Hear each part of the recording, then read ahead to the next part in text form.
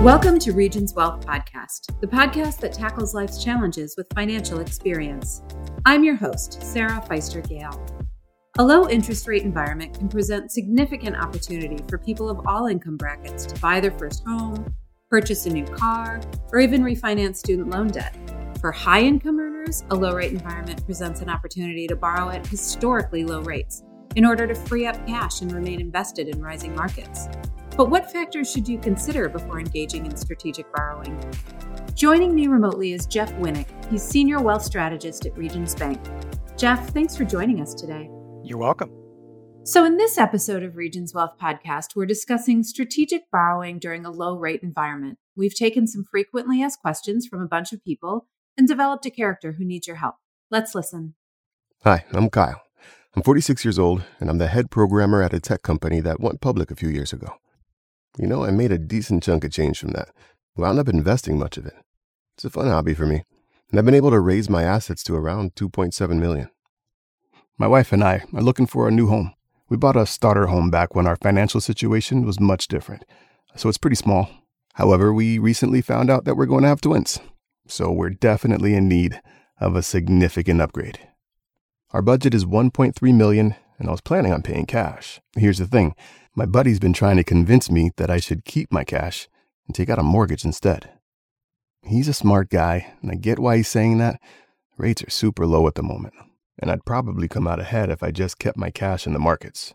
However, it just seems crazy to take on unnecessary debt. So I just really need more info on this particular strategy. So Jeff, let's start with some background. Why are interest rates low right now? Well, they've been low for quite a while, and there's been a trend for over a decade or more. We've been able to manage inflation. In fact, deflation has actually been a problem in some countries. And so we've had the benefit of long-term growth of industries and our economy as a result of those rates. And right now we're in this transition period with the pandemic where there's a lot of talk about interest rates and where they might be going in the future. But they've been very steady and consistently low for quite a long time, which is one of the reasons we've had such a robust economy over the last many years. And how much longer can we expect rates to stay low? Well, that's the real question, isn't it? So the Federal Reserve has announced they are planning a couple interest rate hikes between now and 2023. Most recently, Fed Chairman Powell reinforced the fact that there will be increasing interest rates coming, but reinforced how great the economy is doing. So it's still in that fine balance where there's nothing to indicate the interest rates are going up anytime immediately soon. And if they do go up, is it going to be a big jump or is it likely to be in tiny increments that you can keep track of? Well, from the Federal Reserve's point of view, it's very small increments, but there's a lot of other factors in there. And of course, that's also dependent on how quickly inflation continues to grow. Right now, it's considered transitory, but there's some concern. Is that really just temporary, or is this really a sign of an upward trend? So it may be that the Federal Reserve's in a position where they have to move more quickly, but right now it's anticipated small steps and small increments. So how can low interest rates benefit Kyle in the short term? Well, in the short term, since their immediate concern is to purchase a new residence, we are at historically low rates and a real advantage for anyone looking to purchase a house. Of course, houses right now are in short supply. And as many of the listeners may know, because of that, housing prices are inflated. Some buyers are paying more than market price. This is not just interest rate. You got to factor what price you're getting the house for. And what about the long term? How do low interest rates today benefit Kyle in the long term? Well, in the long term, he's able to lock in a asset that has appreciation potential at a low cost borrowing rate, and to have the use of those funds that he's not dedicated to the purchase of the house itself, that's a real advantage over a long period of time, whether it's 15 years or 30 years, depending on how long the mortgage is. That's a great advantage from both a cash flow standpoint and investment standpoint. And that's a good point. Let's talk a little bit more about the pros and cons of buying a new house or any asset using cash versus borrowed funds. What factors should he be considering before he makes this decision? Well, first of all, Kyle's been obviously very fortunate, made a good sum of money and is starting off at this point in life with a really nice nest egg. They're looking at purchasing a house that could have a pretty significant mortgage payment. So the question's always, can I do better in the markets, leaving my money there and taking out a significant mortgage? Or am I better off paying as much cash down as possible, and therefore my mortgage payments lower and cash flow is greater? And with some strategic planning, working with one of our wealth planning teams, you might come up with a balance. That's really interesting. So it's not just whether or not to put the money in the house, right? It's an opportunity cost. Do you want to invest in the house, or do you want to use that money to invest in something else that might drive more value? Perfectly said. And the question is, whatever else you're investing in, can you do it on what we call a leverage basis at such a low interest rate that's tax deductible? There's a school of thought that says the less money I have to put into an appreciating asset like a house, the more I have cash flow to direct to other things. That is, if the markets continue to go up. But as we also know from the 2008 bubble, we can't always depend on real estate going up. We also don't know the time horizon Kyle will need for staying in that house or change of lifestyle that might require a move to a different residence. So when Kyle is considering these factors, should he talk with a professional advisor to determine the best course of action? Absolutely. I mean, one of the great things about our wealth planners is that they come with a full team behind them. One of those team members includes myself as a wealth strategist, as well as trust advisor, portfolio manager. And together, we all kind of bring different perspectives to help our clients balance their different short and long-term goals, looking at a lot of different factors: family dynamics, cash flow needs, overall circumstances. And it's something that we like to refer to as perpetual discovery. We're always asking questions and learning about our clients. And the more that we know about Kyle and the family, the more we can help customize those recommendations that can help Kyle make a final decision regarding not just a mortgage, but how much down payment and the size of the mortgage and the term of the mortgage.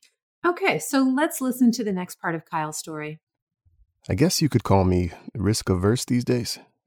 After a decade of investing, I'm pretty financially savvy. I read market news and that sort of thing, but I'm not an expert. I've made some sound investment choices in the past, yeah, but there have been a few bungles too. What if the market crashes and I'm stuck with a huge mortgage? Also, these low rates aren't going to be around for long. Say I get an adjustable rate mortgage. Then what? I was talking with my boss about this, and his advice was to go for it. He said that this could be a good strategy for lowering my taxable income. I gotta admit, that alone right there might make this worth it. So Kyle says he's worried about interest rates rising. Would an adjustable rate mortgage even be the right option for him? Well, actually, quite the opposite. You have the opportunity right now to lock in what will probably be, as I mentioned before, one of the lowest interest rates Kyle may ever be able to get in a mortgage for many years to come. It just makes no sense to take an interest rate risk unless the interest rates have, potential for lowering below where they are today. And nobody has a crystal ball, but the general consensus with the announcements from the Federal Reserve and concern about inflation that interest rates will likely go up short term rather than go down. So choosing an adjustable rate mortgage is more, you're hedging the bet that the interest rates would go down rather than up. Absolutely. An investor looking at a short-term real estate investment might be willing to risk interest rates going up because it's such a short term. But for a long-term homeowner to take that risk in today's environment doesn't make sense. There was a period of time when the interest rates were thought to go lower. And as you know, it's a very long-term trend. Anybody that had an adjustable rate mortgage during that time came out ahead because they took advantage of those lowering interest rates over time. Kyle mentions becoming more risk averse with his assets. What are the risks, if any, associated with taking on debt at a low rate and keeping his cash in the markets? Well, the flip side of putting the money into a mortgage is market risk. Right now, I think the consensus among most professional advisors are that we still have upside in the stock market, and we don't know if we're going to be reaching a top soon or if there is a runway. So The risk is making a decision to invest the money and possibly the market performance is not as good as anticipated. It may not be the return that he might have hoped for, which is one of the reasons our wealth teams take a diversification approach. It's not just a matter of putting it all in the stock market. It's a matter of diversifying into different asset classes, looking for an overall return that hedges against different downside risks. So he should really be looking at his house as one of the many assets he's accumulating in his portfolio and what that risk tolerance is. Yes, but I would also point out that a home is also a lifestyle choice. And again, going back through the experience of 2008, when the real estate market crashed, you can't always count on a residence to be a long-term investment. In many instances, historically, it's been for people who retire and have paid off the mortgage and have the equity to apply in retirement. But the difference is on a home that you're committed to a mortgage and committed to living in, you don't have the ability to react quickly if there's a market change. Whereas with other asset classes, you may be able to react a little more quickly. And so that's one of the differences. But yes, it is considered one of the asset classes in the overall portfolio. Okay, that makes sense. So Kyle is understandably worried about market fluctuations. What factors should he consider if he decides to pursue this strategy? Well, one of the biggest factors is liquidity and time horizon. And how that comes into play is at 46 years old, I'm not sure Kyle's children's ages, but college is probably coming up. There could be wedding expenses. Maybe there's some bucket list things that the family wants to do.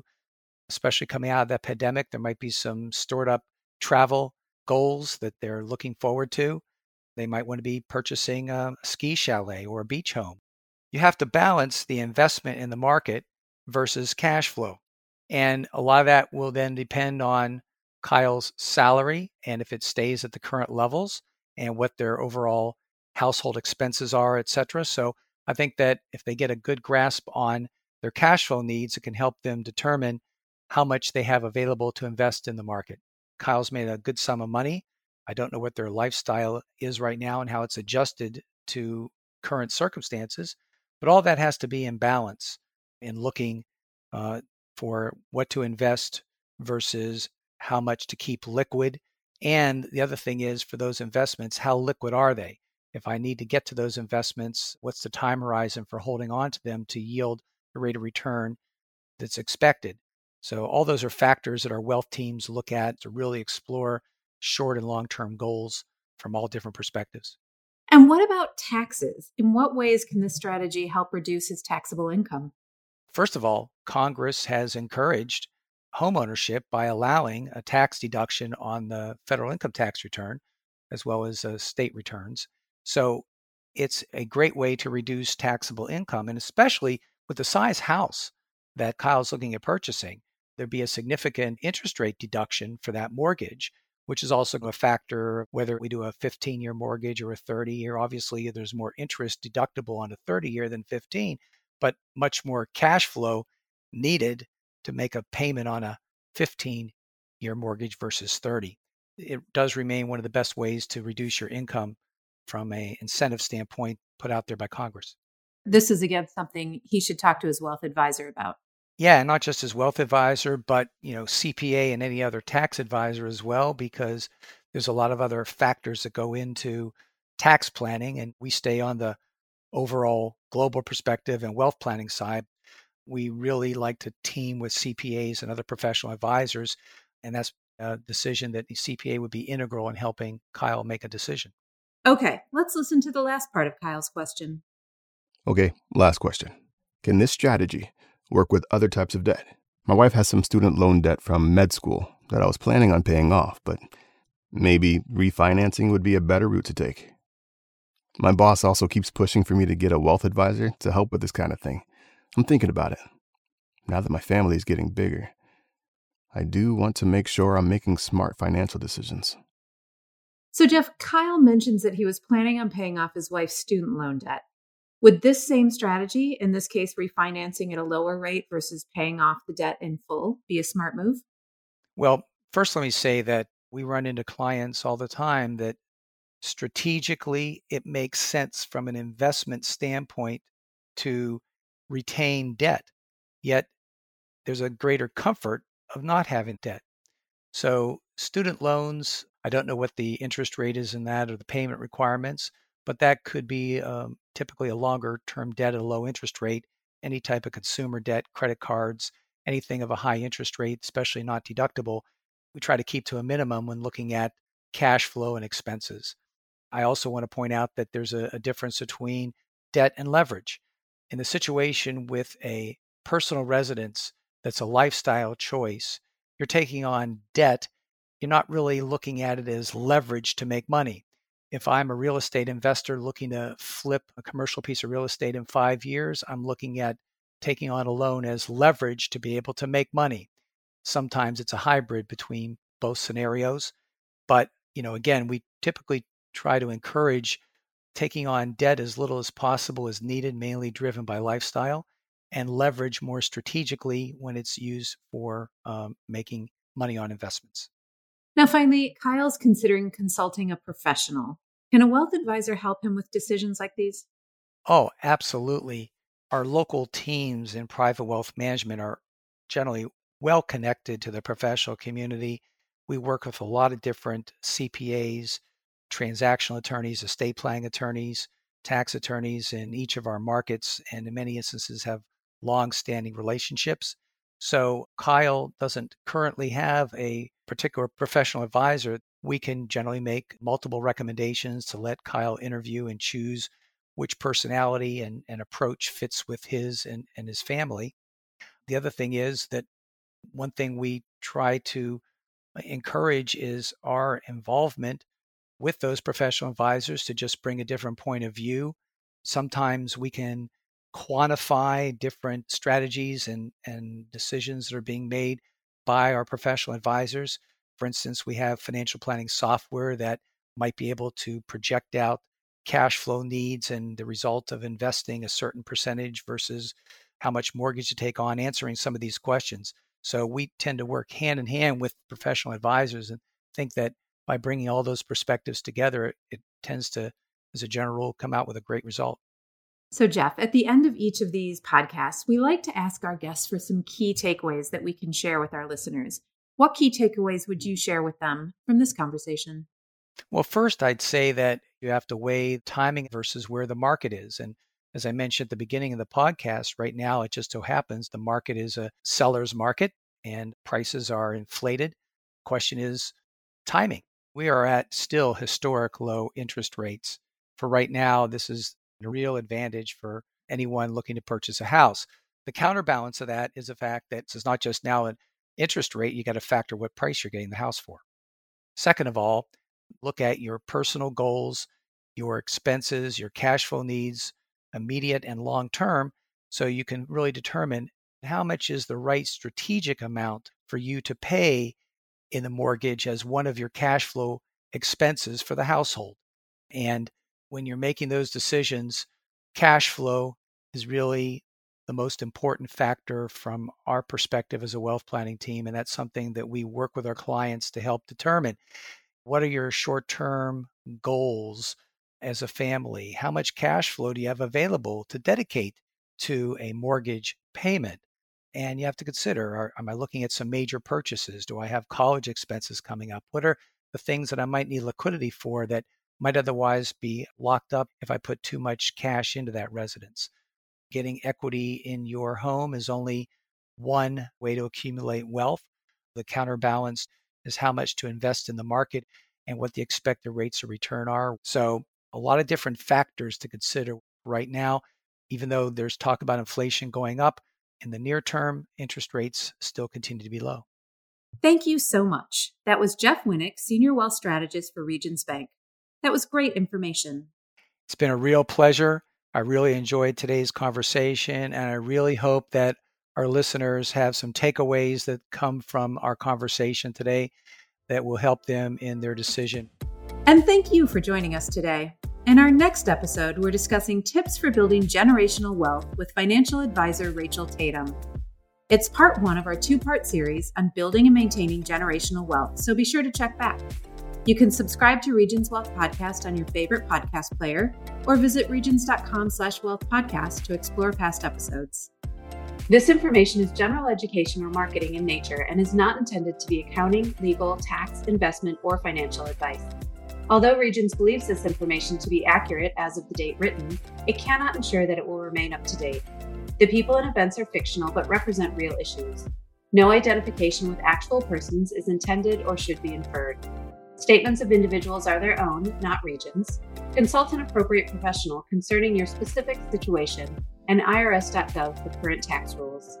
This information should not be construed as a recommendation or suggestion as to the advisability of acquiring, holding, or disposing of a particular investment, nor should it be construed as a suggestion or indication that the particular investment or investment course of action described herein is appropriate for any specific investor. In providing this communication, Regions is not undertaking to provide impartial investment advice or to give advice in a fiduciary capacity. Reference to a company or security or links to third-party websites do not imply endorsement or recommendation.